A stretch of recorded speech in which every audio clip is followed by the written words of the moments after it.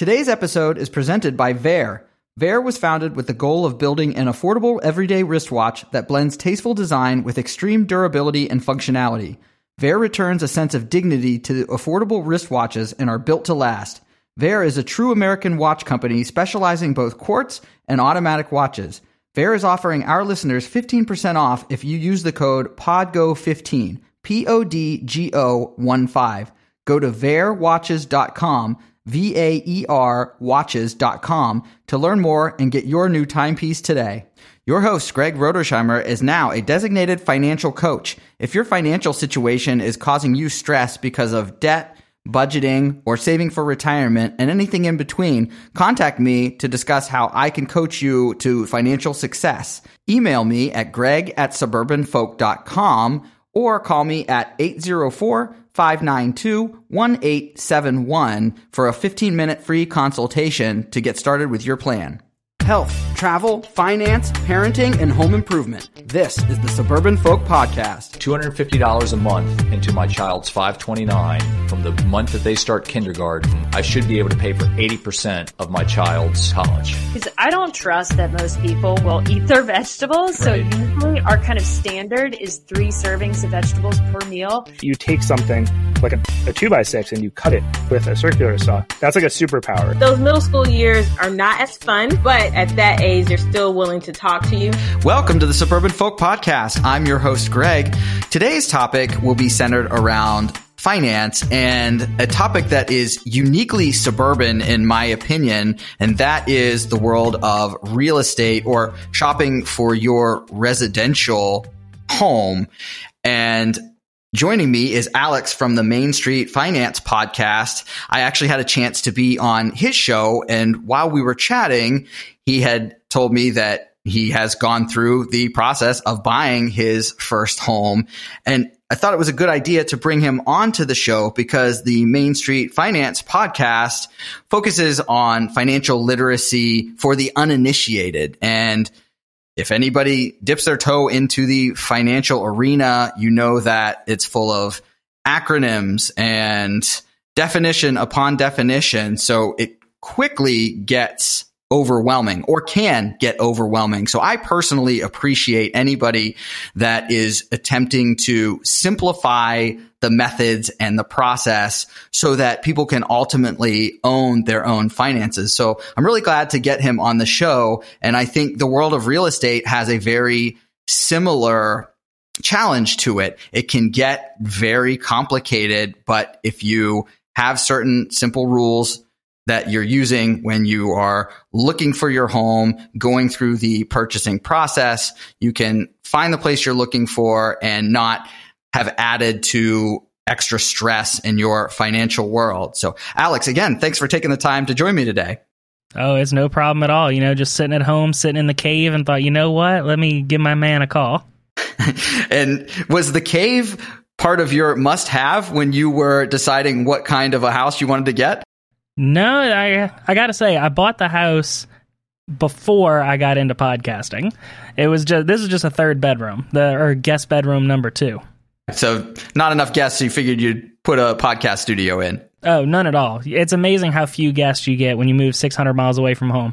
I actually know that feeling pretty well. I'm the same. I've kind of moved from place to place. I grew up in Pittsburgh and have really not lived there in my adult life for more than a 6-month period. So yeah, trying to get people to come and see you wherever you are sometimes can be a little bit of a challenge. And similarly, I record not quite in one of the guest bedrooms, but a little cubby room right off the side of it. So I know exactly what you're talking about. Well, before we get into the specifics of shopping for a first home or any home, really, do you want to give a little bit more background about what interested you in starting a podcast and focusing on personal finance in particular? Well, absolutely. Not to get too personal from the get-go, we're only 2 minutes into the episode, but I come from a family that was very not so financially literate, and hopefully they don't watch this. I'll just make sure not to advertise it to them. But there's a lot of financial mistakes growing up. For a lot of people, a big book in their lives was Rich Dad, Poor Dad. Well, I ended up having both, and they were the same guy. So I had my dad, he was a river captain on the Mississippi. And I mean, they make all right money, but it's not the greatest. He did that for a long time, then ended up getting a new job, which ended up paying quite a bit more. So he likes to impart a whole bunch of rich dad, poor dad wisdom on me because he's both. So it started there, and it's like you can see like his quality of life went up, and not just like with the stuff, but it's just less stressful when you're not having to worry about, there's no mortgage payment you have to worry about, or the cars, you don't have to worry about them getting repossessed. There's just a lot less stress when you have a cushion. And then when I went to college, I started out in computer science, but then I ended up going to finance. And in finance, the class that I was most looking forward to was a personal finance class. It was Finance 123, which I thought was hilarious that it was 123, but I don't make the numbers. Well, they're making sure you can at least count starting from the very beginning. Oh, for sure. But the problem there was that the semester before I signed up to do it, they cut the program for lack of interest in the program. So that whole class was just gone. So I was like, oh, well, I guess no one's going to teach me this, so I guess I'll just look it up. So, I have an honors degree in finance, and there's not a lot that they teach you specifically about personal finance. It's like they teach you corporate finance, and they go, oh, here's how this could also apply to your own personal finances. So I was like, well, I have a degree in finance, and I didn't learn personal finance. Like, that bothers me. Like, I think there's something systematically wrong there where we're just going to not teach you about this certain kind of finance. And it's the finance that everyone uses. Yeah, and also gets you in potentially the most trouble if you don't know what you're doing. That really does say something that a college class, and we won't go down the rabbit hole of student loans and student debt, but that is the class that gets cut, and enter all of the frustrations with higher education and being saddled with student debt. So that's sort of a sad story. Yeah. It got to the point where, everyone was on Robinhood. Like, Robinhood was, I think, a couple years old at that point. So all the finance majors, we were all known for, like, we'd be sitting in the classroom just kind of like, oh, on Robinhood, hey, what are you putting in? So a lot of, like, day trading kind of stuff, but we're all college kids. Like, we all had, like, $200. So it was all the risky stuff, which I actually kind of recommend doing that with a smaller amount of money, just because if you do that for 6 months, you start to get a feel for, okay, so this is how the stock market works. Here's how you do these buy transactions. Here's how you do these sales transactions. And it really gets you comfortable with the market. Some days you see like your $200 spikes up to $250, then it drops down to $180, then goes right back to $200.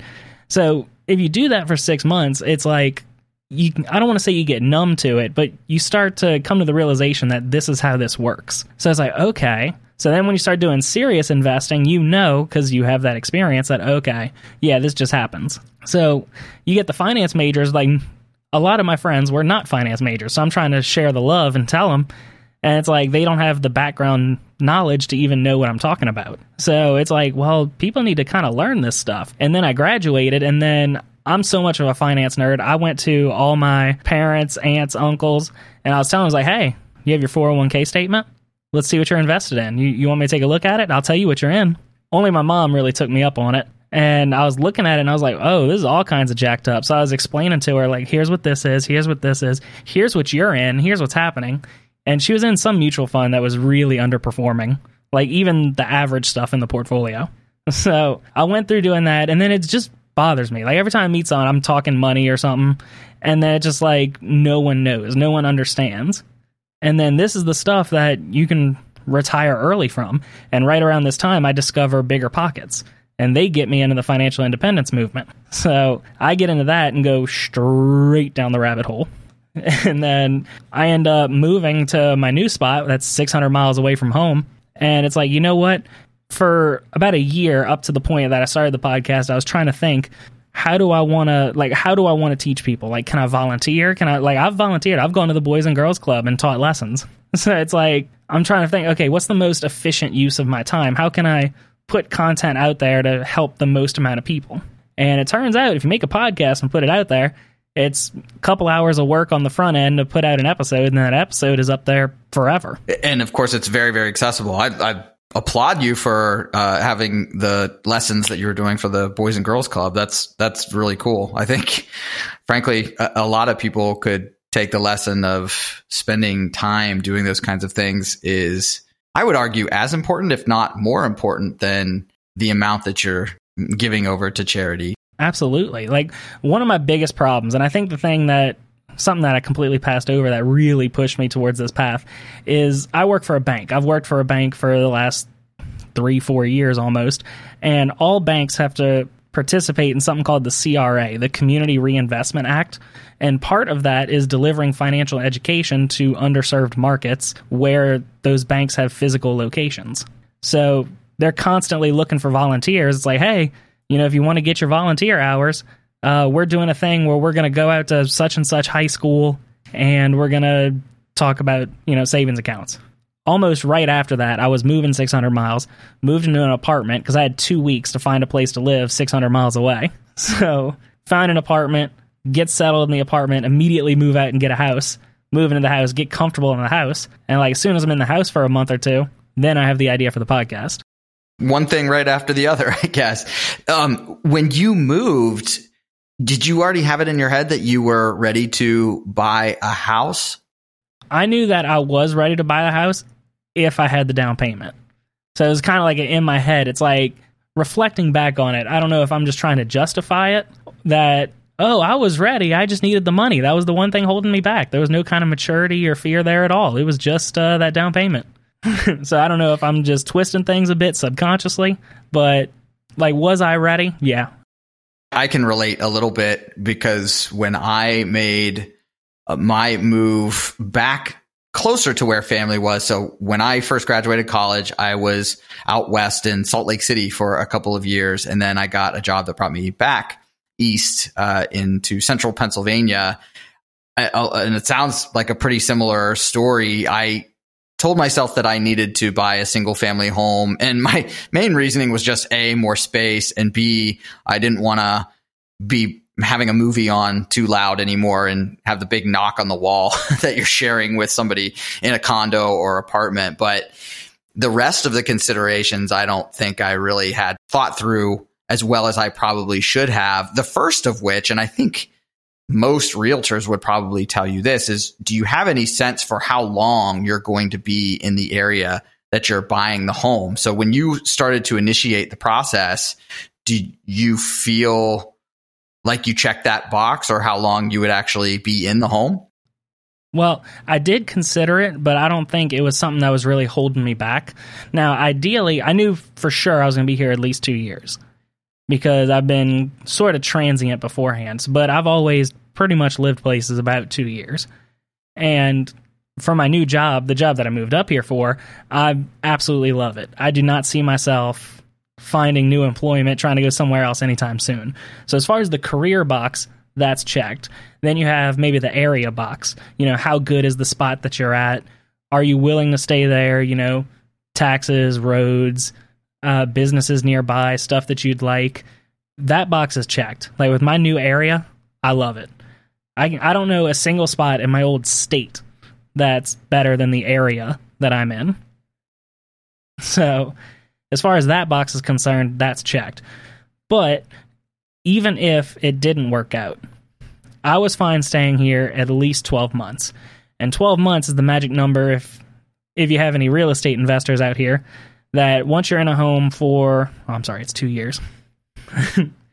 But I knew I was good for 2 years.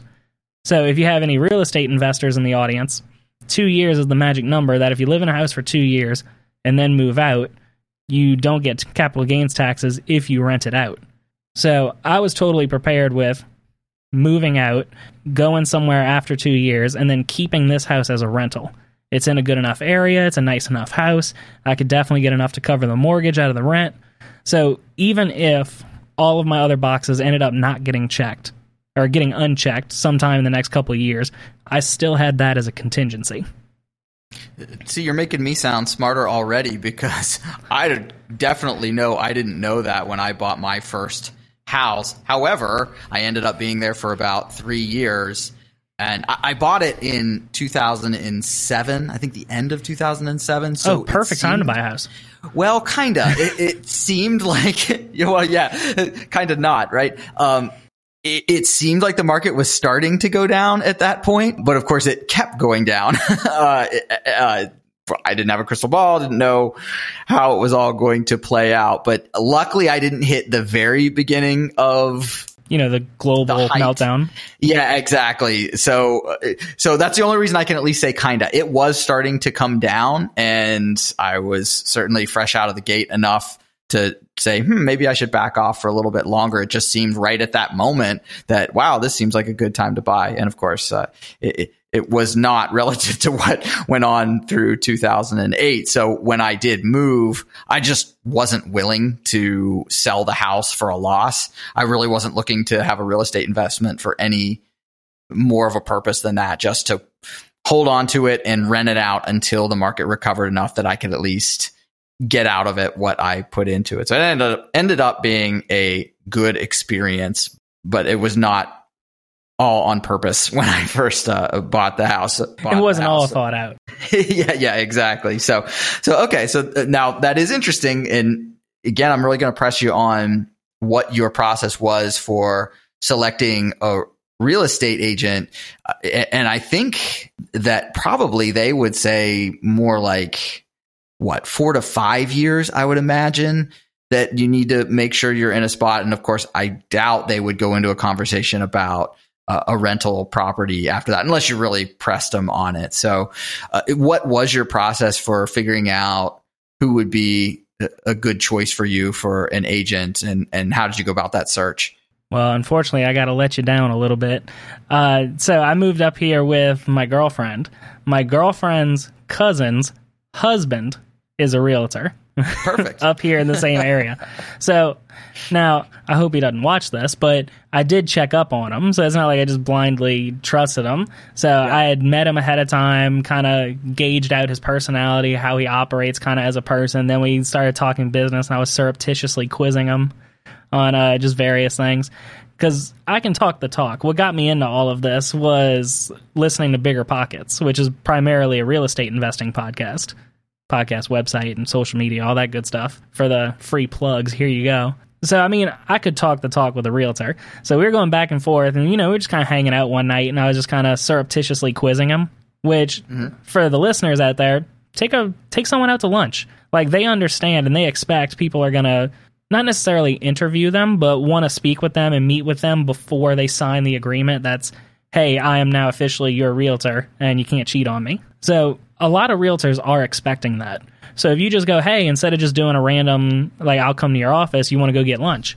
And you can just go sit with them, just talk with them for an hour, see kind of how they are as a person. Like, are they rushing? Are they constantly checking their phone while you're sitting there trying to have a conversation with them? And that'll just give you an insight on how much time they're going to give you. So how well, like, ask them some basic questions. How well are they able to answer it? Are they able to simplify it enough for you to truly understand it? Like, not just nod and go, okay, I think I got an idea. Like, how well are they at explaining that? And then you can always look them up with the Better Business Bureau. Do you have any samples of the questions that you asked? Well, so keep in mind, I had only met this guy like once. So this is like the girlfriend's extended family who lived 600 miles away from where I used to live, where I was born and raised. So I had only met him once before I moved up here. So he was still very much a stranger, even though he was someone, my girlfriend was vouching for. So, just basic stuff like, oh, so you had a busy year, huh? Like, this is a whole new area. How's the market? How many houses have you sold this year? Oh, wow. You can't just come out and say, how many houses have you sold this year? Like, you got to have that conversation. So how good is the market up here? How many houses have sold? Oh, wow. How many have you sold? That's amazing. Oh, really? So you just kind of ask the 2 or 3 sidestepping questions before you ask the one you want. But then again, some people might not be as sneaky as I am. Let me press you a little bit with what kind of answer were you looking for as far as how many houses? Because I think maybe people that haven't been through the process would immediately say, okay, the more houses they've sold, the better the realtor they are, and that's who I want to work with. Is that kind of what you were looking for? No, the problem with that question is it's not that simple. So right. At the time I was talking to him, it was about March.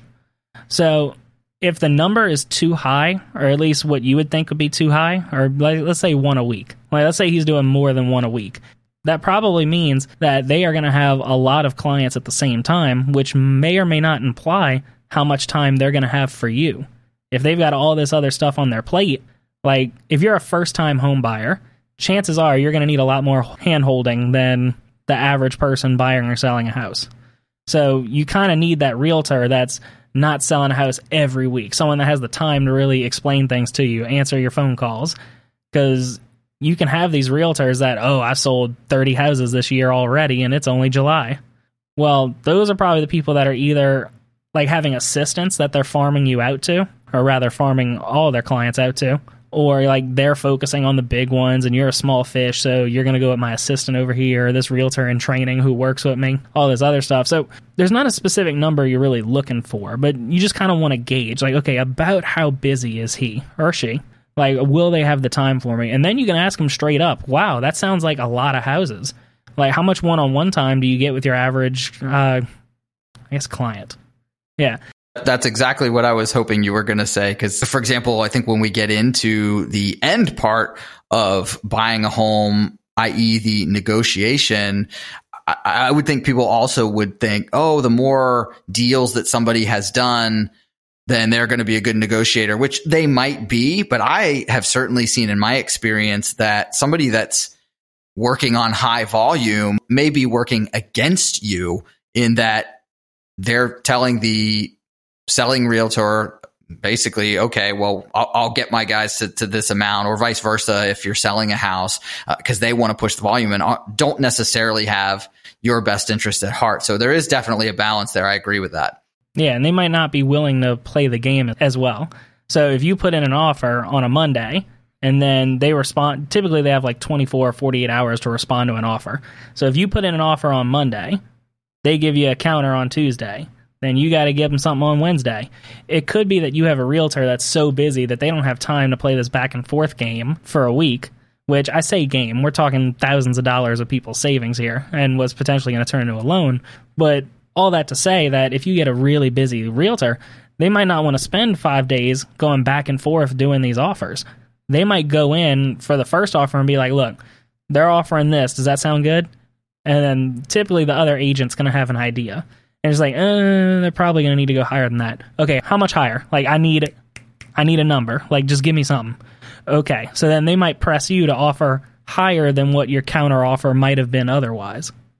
Exactly. And that, for me, is where the experience gets soured, I guess is probably the best way to say it. But I've definitely had maybe a little bit of disappointment in some of my experiences. Luckily for me, I'm hard-nosed enough about finances that I push back. And if I'm out of my comfort zone for what I'm willing to have offered, then I have no problem saying it.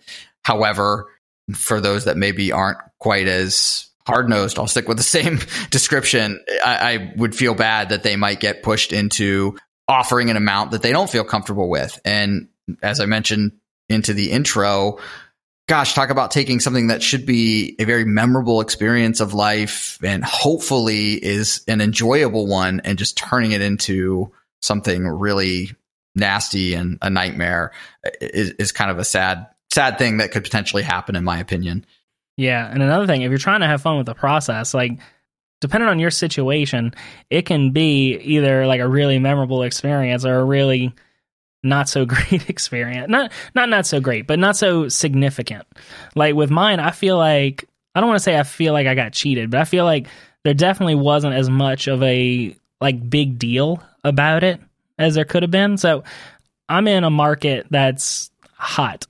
The rating real estate agents and brokers use to keep track of if it's a seller's market or a buyer's market is a term known as months supply.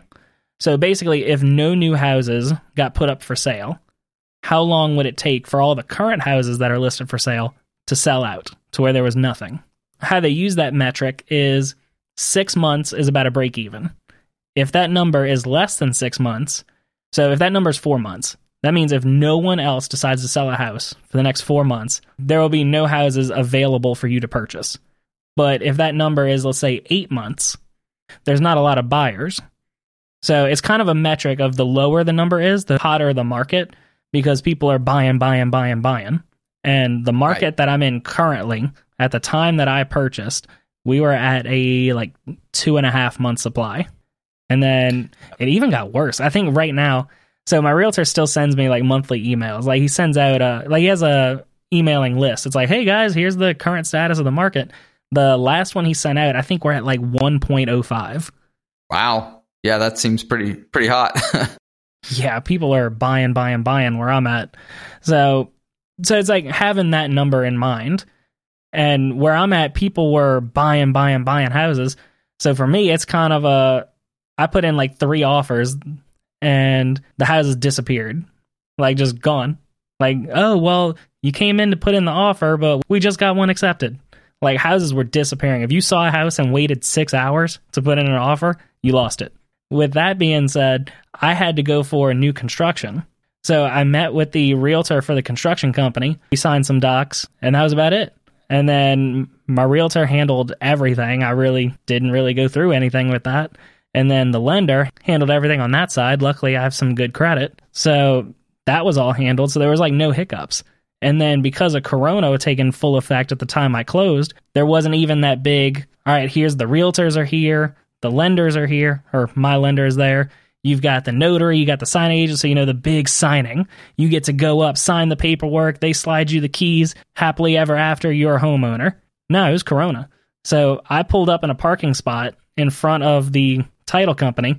A guy ran out in gloves and a mask, gave me a stack of papers, and said, hey, I'm going back inside. If you have any questions, call the phone number that's on the door.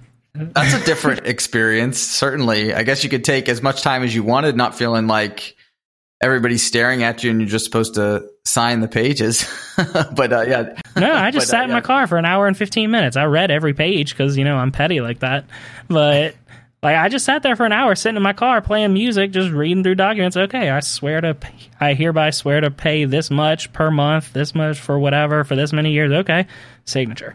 Okay, HOA? Yeah, why not? Okay, what's this one? Paying my real estate agent? All right, I guess I'll sign. Well, actually, let's talk about that one real quick. What are your thoughts on the current way for looking at real estate and what role the realtor plays? Now, you moved to a different area, so I definitely would argue there is a role to be played there. And 2 of the 3 home purchases I've been through was me moving to a brand new area that I didn't know. So that was something that I could rely on them for. But our most recent purchase, between my wife and I, we're way too A-type and wanting control of the process that we looked at every single house on our own, knew the areas very, very well because we'd been here at that point for 3 or 4 years. And really, it was almost just, I hate to say paper pushing, but really that's what it came down to for the realtor. And it does make me wonder, depending on the move for somebody, just like everything else, it seems like it's moved online and there is a lot of self-service that can be done. So do you have an opinion of what the role of the realtor should be in the process as far as house hunting? I think as far as house hunting, you can do a lot online, but realtors, I think, kind of know the secrets, if you know what I mean. So it's kind of I like to compare real estate agents to lawyers. So if you're in some kind of lawsuit or you're trying to do something, you can represent yourself in a lot of cases. So it's you can go online. I mean, all the laws are posted. You could go to your state's website, look up they usually have search functions, look up the related laws. You can do a lot by yourself, but you run into a couple problems. One, you're not used to it. B, you're not 100% of what you're doing. You've got your Google degree. You might do all this research, look into it, and then once you get up to bat, realize that you're playing the wrong game. Or you might not know the ins and outs of a specific area. Now, a real estate agent, their full-time job is, okay, what development is going up over here? All right, well, what about this block? Oh, the factory over there? Well, they're actually planning on having an extension on the factory moved across town, and you're going to be downwind of that. And I just think there's a lot of different ways that doing your Google search and looking up stuff, that there's a good chance you're going to miss something. And that's why these guys and girls get paid, is that they live, breathe, and just live this stuff. So I think having them is really important, even though there is a ton you should do on your own. And you can do a lot of it on your own. Do it and double check the real estate agent, because you don't want anyone pulling the wool over your eyes. And I say that about everyone. If you have a financial advisor, double check them. If they tell you something, Google it. I say it on my podcast. If I tell you something money-wise and you're not sure, Google it. Double check me. I can misspeak. I can be wrong just as well as anybody. Same thing with a real estate agent. If they can help you, go for it. But whatever they tell you, do a Google search. CYA, you never know. But part of them being there is to give you the ideas. Like, oh, have you checked this neighborhood? Oh, by the way, such and such company is actually building a new neighborhood right over there. That's actually a lot of the way where I found out where my house is. It's like, oh, they're actually building a development over there, and because it's slightly outside of the city limits, you're actually going to save yourself like $20,000. So you can get the big picture stuff by Googling, but at the end of the day, for the little stuff, that's where they really shine. One other thing that comes to mind, I think if you do enough digging, you probably can get to it, but it seems like a realtor can get to the comps a heck of a lot quicker and more reliably, I think, than the general public can. I mean, granted, you can use Zillow. I think you can probably even go to like public records or things like that should presumably be available. But I know they would definitely have tools available to make sure that you're, let's say, not buying a house that is significantly more expensive than every other house in the neighborhood. So, it could affect your appreciation or something like that. So that kind of research, I think, is definitely helpful, as well as knowing an area if you do not know the area. And let's jump back for one other preparation item. What is your rule of thumb for how much you can afford? And let's say relative to your annual income, what were your parameters? I didn't look at it annually, personally, because annually, a lot of things can happen in a year. A lot less of an amount of things can happen in a month. So I did mine based off of the monthly payment. And my general rule of thumb, know what you want to spend before you go talk to a lender. Because you're going to give all your information to a lender, and they're going to plug it in, and this isn't anything wrong with them, because this is what you're asking for. How much house can I buy? So they're going to tell you, this is how much house you can buy. And if you've heard of the concept of anchoring is you tend to be anchored or hooked on whatever the first number you hear is. So if you go to the banker and you don't have a price range in mind, you go in, give them all your details. They tell you, okay, you can afford a $350,000 house. Well, that's based off of you giving them your income. They don't know what your debts are. They don't know how many cars you have. They don't know that, little Timmy has to go to soccer practice. All they're looking at is, here's what you make per year, so here's what you can get. So I think know what you can afford beforehand. It's like, you know what? I think maximum I want to spend is maybe $250. So then when you go to the banker and they say $350, it's like, I don't need to go that high. So as far as a rule of thumb, I would say keep it under maybe 30% of your total take-home pay. And I would do that after taxes. From your perspective, does that include a specific mortgage length of time? So, for example, if you ask, I think most people what the standard length is, they'll say 30 years. My opinion is I really don't want to be paying my mortgage for 30 years. So I look for something less. But obviously that means if you're looking for something less, that means if you're looking at a monthly amount, it's going to fluctuate about the total that you can afford. So what are your thoughts for what is the appropriate length on the mortgage that you're trying to secure? Something I say a lot is personal finance is personal. So there are a lot of people who are big into investing that'll say, if you can get a 30-year mortgage at 3%, you take as long as you can to pay that off, because 3% is basically nothing. You will almost guaranteed beat that in the market every year. So you have those kinds of people, and those are some very not so risk averse people, risk happy, risk searching. But there are also people who will say, hey, get a 30-year mortgage, because you can get a 30-year mortgage and then there's no prepayment penalty. So you can pay as much as you want per month. Is your note $1,000 a month? Pay $1,500. Pay $2,000. So a lot of people will say, get the 30-year mortgage, because that's a contractual obligation. You, no matter what, if your mortgage payment is $1,000 a month, rain or shine, lose your job or not, you have to give them $1,000 a month. So if you get the 15-year mortgage and that number jumps to $2,000 a month, I mean, it's fantastic that you're paying off the loan early, but also, push comes to shove, that's $2,000 that you have to come out of pocket if you lose your job, there's a pandemic, my point is, if you lock yourself into the lower loan amount, if you lock yourself into the lower loan length, you're locked in. And it's fantastic that you're paying it off early, but it gives you less flexibility in a time where you potentially could need as much as you can get. So how I personally address that is I kind of met in the middle. A lot of people will do a 15-year and a lot of people will do a 30-year. So what I did was I went and I did a 20-year with my bank, or the bank that I went through. They allow you to do really any term you want. Do you want an 18-year mortgage? Sure, go for it. So different finance companies might do it differently, but my bank lets you do whatever you want. So I did a 20-year. So if I don't pay anything extra, I'm only locked in for 20 years. That's it. Cuts 10 years off my mortgage. It didn't increase my payment by too much. And even if I put nothing additional to it, I'm still paying it down faster than what a normal person would.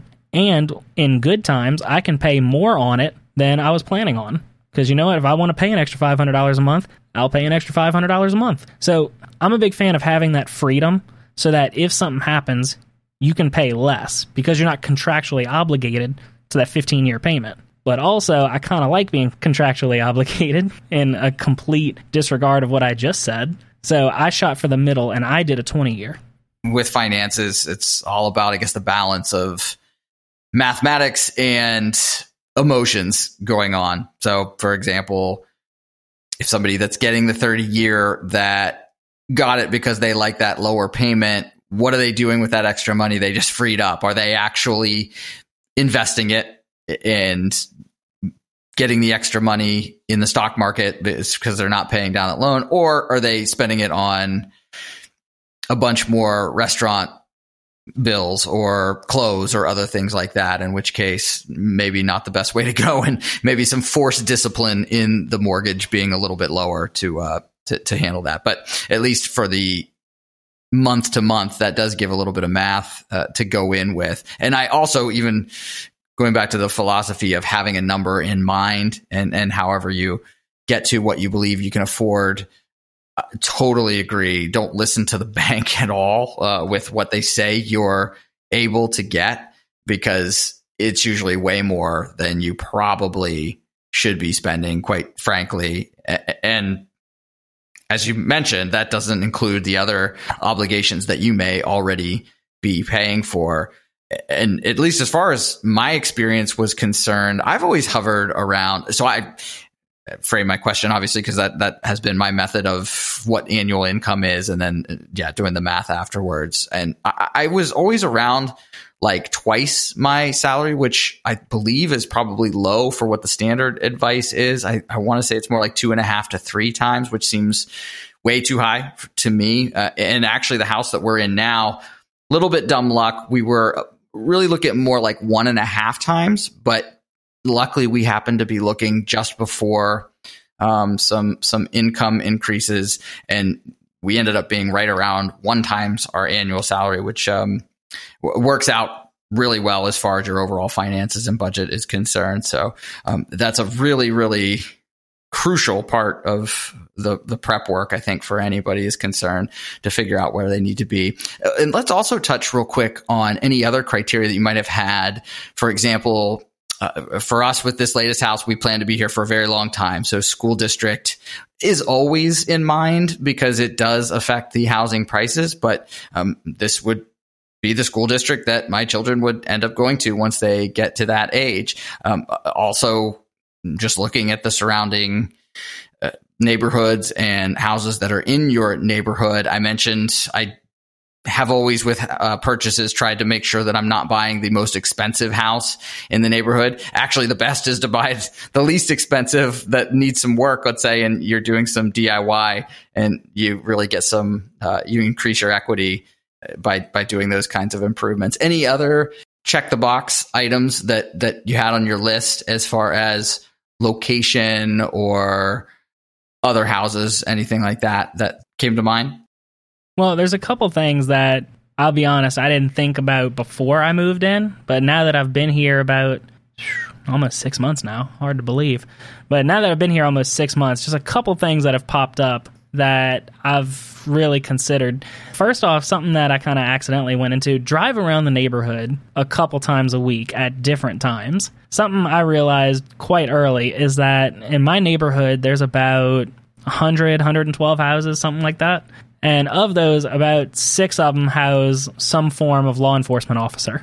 So you drive into the neighborhood, first thing you see is 3 decked out sheriff's deputy vehicles. So it's like anyone coming into the neighborhood are going to also see that. And they're actually they're almost not coincidentally spaced out throughout the neighborhood. So it's almost like they set up like, okay, you take this street, I'm going to take this street. We'll keep all our cop cars parked out on the streets. That way people know what's up. So if there's a lot of police officers there, chances are it's a quality area. But then also look for kids. Like if you see a lot of kids, typically it's a pretty decent area. Like you're going to have a lot of nice kind of people. I've discovered that myself. Another thing to look at is utilities. So I'm kind of, I don't want to say middle of nowhere, but I'm 15 minutes away from city center, but I'm just far enough outside the city to where I'm basically in the country. So utilities is a big thing. So we have 2 providers for phone and internet. One of them is not the greatest. The other one is awesome, or at least I don't have them yet because they haven't laid the lines yet. So if there's only one provider of, cable and internet, then chances are they know that that's the neighborhood they can skimp on the service calls. Gosh, I would think anybody would be able to pick out the providers that you're talking about, describing it that way. But that is a good point. I think my parents right now are in that situation where they only have one of the providers, where luckily where I'm at, I have both. And even if nothing else, separate from which you like better than the other, whenever your contract is up from one to the other, it helps when you make that obligatory phone call and say, hey, I want to renew my intro deal. And if you don't, I'm just going to jump over to the other guy. And not only does the customer service end up being probably a little bit better, but your pricing can tend to be a little bit better just because they have to be competitive with viable competition that's there. So that's definitely, I think, another a good point in the process. One other item that strikes me, you mentioned the loan and having all of that paperwork done and so on. And I think by and large, and I would probably agree, nobody really cares that much for the loan. It's one of those things where you would probably remember a bad experience if you actually had the mortgage broker screw something up and affect the closing date or something else go on. But if they do it correctly, you sort of just don't notice that's they've done their job if you just don't think about them at all. So I think people don't. But do you have any opinions on finding your own mortgage broker as opposed to having your realtor sort of just use whoever they always use? I think as far as bankers are concerned, like bankers, your mortgage lender, whoever it is, if you go to someone online, it's all about really what you're looking for. It's about the rules and the policies, because just about all of them are working off the same rate, because the rates are generally market rates, unless they're trying to price themselves out, which we're seeing a lot of nowadays. But in general, they're all looking at the same base rate. So then the question becomes, how much service do you want? Are you cool with going through an online lender when you might never meet the person, maybe call them on the phone a couple times? Or are you cool with developing a relationship with a lender where if you need to, you can walk into their office and ask them questions? Or you can show them some forms and have them point, oh, this is this, this is this. Or someone you can just sit in their office for an hour and have a conversation. So I think it's all about what you're looking for. And then the policies on what kind of flexibility. Like I mentioned, my bank allows you to do, or the mortgage lender I used, allows me to do whatever term I wanted. You want a 19-year mortgage? You want a 23-year mortgage? You want a 24.5-year mortgage? Sure. Some will only do 15 or 30. That's it. So I think it's more about the terms of what kind of features do they have, and then what are you looking for. If you're looking for that face-to-face kind of connection, Like if you want to build a relationship with a lender and, you have someone where you can go sit in their office, talk to them face to face, point out different items on the document, have them explain it to you, get their opinions on certain things. And then you're buying another house in 5 years and it's like, hey, I can go back to them instead of it being a little bit less personal by doing it online. But if you can do it and it's less personal online and they offer you a better rate because they're not paying any lenders, or they have less people because they don't have to have physical locations, like if you're just price oriented, that might be the better option for you. We've actually done it both ways there as well. We've gone through straight online and then we've done the local one. And I don't know that I necessarily have had any kind of preference. Yeah, back to what I mentioned before, it's really like as long as it's a smooth process, you just forget that they even exist, was my experience. And we didn't have any issues. So I don't have any complaints, but I don't know what outstanding service in that area would be to really point out and say, wow, they were great. On my podcast over the last month, I've actually done interviews with both a real estate agent and a mortgage lender. I gave them the same hypothetical and they both laughed and said, yes, that is exactly right. So the barometer for how good your real estate agent and your mortgage lender are is that if you get to the end of the process, complete end, you've got the keys, you've got the house. If you sit there for a second and think, what did I even pay those guys for? They probably were the good choice. Exactly. Like they took exactly so much off your shoulders and handled so much that you don't even know what they contributed to the whole thing. That means they handled everything for you in the background. They didn't even have to bother you with it. They just went and took care of business. So if you're sitting there questioning, why did I even pay this realtor's commission? That's why. So that you didn't have to deal with all of that.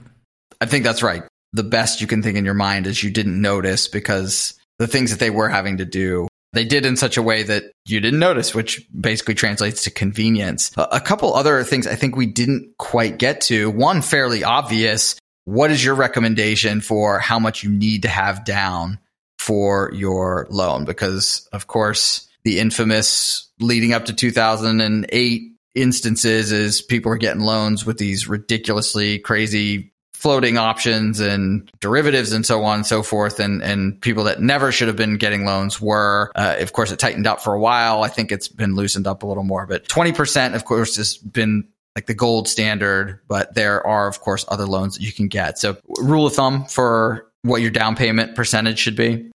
The primary problem with how much should I put down is going to be either A, can I qualify for the loan? Or B, what kind of mortgage insurance am I looking at? Those are the only two questions that get answered by what's your down payment. So depending on what program you're doing, it could be a 0% loan program. It could be a 3% loan program. It could be a VA loan program, which doesn't charge PMI at all, which is private mortgage insurance. It's a cost-benefit breakdown too. So if with $0 down, you can buy a house, and maybe owning is cheaper than renting in your specific area. Well, if you're paying less in your total mortgage payment than you are in rent, but there's an additional PMI, which kind of twists the numbers a little bit, well, I would say get the house. Because you get the house, a lot of that payment is going towards equity, which is you paying yourself, basically, by paying down the loan. So really, it's a math problem. But if you're going to be in a house for a long time, and you're going FHA, FHA has a 3% down payment, but they will charge you PMI for the entire life of the loan, even when you get to 20% equity. So if you know you're going to be in a house forever and you don't want to refinance, you might want to avoid FHA because you're going to pay that forever until you refinance out of it. Alternatively, if you have a VA loan, and you qualify to not have PMI, do 0% down. Go for it. Really, it's a math problem. If you can get into a house and your payment minus the equity you're putting in is less than what renting is, I say do it. But if you have that down payment, that's going to lower your total payment that you're making towards your mortgage. So that flips the numbers again for you. So it's all a matter of what's the better deal, renting or buying. And you know what the rental prices are for at least what kind of house you're looking for. So all you got to do is work out the numbers with the mortgage. And that's something that a mortgage lender can really help you with. So what kind of down payment do I need to save me money every month on this payment? It's been a little while since I've done some of these comparisons, but there is some fluctuation in the rate that you're going to get depending on how much you put down, correct? I don't know much about the VA loans, and I suspect it's less of a consideration for those. I believe last I knew for FHA, it went into consideration, but general rule is the more you are able to put down, the better rates that you would qualify for. Actually, as far as I know, your down payment doesn't have too much to do with the rate. The rate is more how much of a loan you're getting versus your annual income. So what's your payment to overall annual income, like that calculation, and then your credit score. So I think there is maybe a program or two where that's going to come into effect, what your down payment is. But I think primarily where it hits you is the PMI. Our latest, which of course is the one I have most top of mind, was a straight conventional loan. And I seem to remember it being on that kind of a scale, that if you could get to 10%, here was the range that was available to you. And if you got a little bit higher, then you could get to better rates. And absolutely agree with you that PMI is the real big one because that's just money right out the door. It's not going to equity or anything else until you get to that 20%, unless you're in some of those special programs. It's something to be considered. And of course, that rolls all up into that math problem of what your income is for the month and whether or not you can afford it when you're laying out all the options that you have available to you. A couple other maybe quick hits on the back end. Once you put your offer in, we've touched a little bit on the back and forth that can occur if you're asking for closing costs, stuff like that. I think we both agree that stuff really, really depends on the market, like we talked about. If it's a seller's market, you're not going to have as much leverage to try to get extra money in the overall deal, or again, having closing costs paid for example.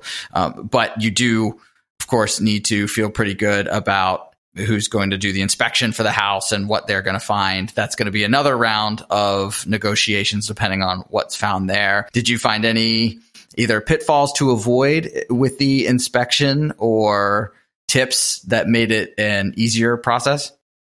I just say get one. No matter what, get one. I mean, I bought new construction, and statistically, new construction should have the least amount of problems because, no one's lived in it. There's no wear and tear. The only thing they would find would be some kind of mistake in the construction or spots where they cut corners. And look, the inspection's $300. Like, you're buying a $100,000, $150,000, $200,000, $300,000, $400,000 house. $300 is not that big of an expense. So I'm going to make this quick. I got an inspection, and what they found was the framing for when they were laying the slab that they built my house on. One of the bits of the frame kind of collapsed inward, so the concrete didn't fully make the slab. So there's this one corner that's like right under my bedroom that wasn't done correctly. Like, it wasn't anything that was going to fall apart, but how it was done over time, as there's water and snow and all that good stuff, I'm going to need them to redo the foundation within 5 to 10 years because of that problem. Because of the $300 I spent in the inspection, the guy caught that. The builder didn't even notice. So the inspector caught it, gave the report to the builder. Builder saw it, called his guy within 5 minutes, and was like, hey, we need to fix this. Yeah, that's a great example of why the inspection is so important. And I think all of the rules would apply as far as doing some research, getting some referrals, et cetera, on the person that's going to do your inspection. So the more that they can catch to protect you, better shape you'll be in for that very large investment that you're getting ready to make. Well, let's end on this. Speaking of needing house corrections, now you bought new construction, so probably not a lot of renovations, but any DIY projects that you've had to undertake at this point? Well, the first thing, I learned very quickly how to put up blinds, because it's really fun to move into a house. So I was in a company that they kind of do the quote unquote cookie cutter houses. Like, they have the 10 floor plans and that's all they do. And they're a company that you kind of get nickel and dimed on. It's like literally a garage door opener is an upgrade. A doorbell is an upgrade. Like that's the kind of company we're talking about here. So there are no blinds. So I moved into the house and people could just look into my bedroom. So I learned very quickly how to put up blinds, some things with the countertops I had to look at, putting in a fridge. Pro tip, take the handles off the fridge door, or even take the doors off, because otherwise it's going to be very difficult to get it in the house.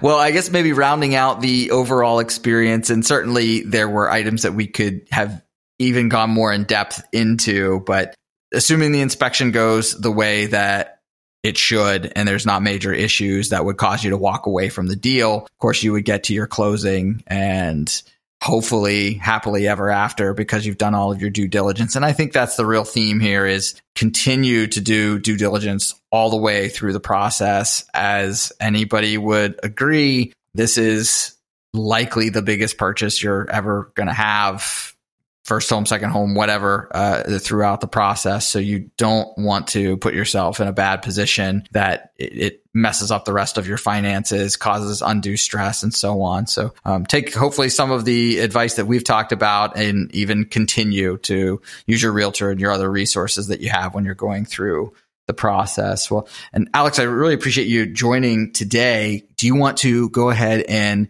give folks more information again about your podcast and any other maybe events, promotions where people can find you? So I actually don't have a website, which is where most people start. Primarily, I'm on just about anything that you can play a podcast on, I'm on it. That's Main Street Finance, and that's Main ST and a dot. Main Street Finance. I'm on Twitter at Main Street Money. I answer questions for, at least for the moment, until, I blow up. But for the moment, I answer every question that people email me. So that's going to be Main Street without a dot. Main ST Finance at gmail.com. My show comes out every Tuesday morning. I'm on Apple, Spotify, Google Play, this random podcast player that's in India, basically anywhere, Spreaker.com. I'm everywhere. I answer questions, I post tips, and it's not something you got to be cumulative. I name each episode, here's what I'm going to teach you about. So feel free to pick and choose what you're looking for and forgive episode 1. So I think what I heard is start with episode 1 and then no, don't do that. No, well, of course, heck, I was on an episode, so they can't all be bad. No, it's very good stuff. But no, it's all very good stuff. And again, I really applaud anybody that's promoting financial literacy because it's a shame when people get into a position where they've dug themselves into a mess and caused themselves undue stress, et cetera, et cetera. It can get to be a real problem. So folks, go check out the show. Alex, again, I appreciate you joining here, and we will be in touch. Sounds good. Thanks for inviting me. It was good to be here. If you enjoyed this episode, please leave us a review on Apple, Spotify, Google Play, or wherever you get podcasts. If you'd like to be notified of future weekly episodes, please hit the subscribe button. If you'd like to help us even further, visit suburbanfolk.com and you'll find a donate button where all the money goes back into the show for you. Thanks for listening. Suburban Folk is part of the Pod All the Time podcasting network with 12 other great podcasts. Head over to suburbanfolk.com for links to their shows. We're also part of the Ring Media Network. Go to ringmedia.com to learn more. That's RRING media.com.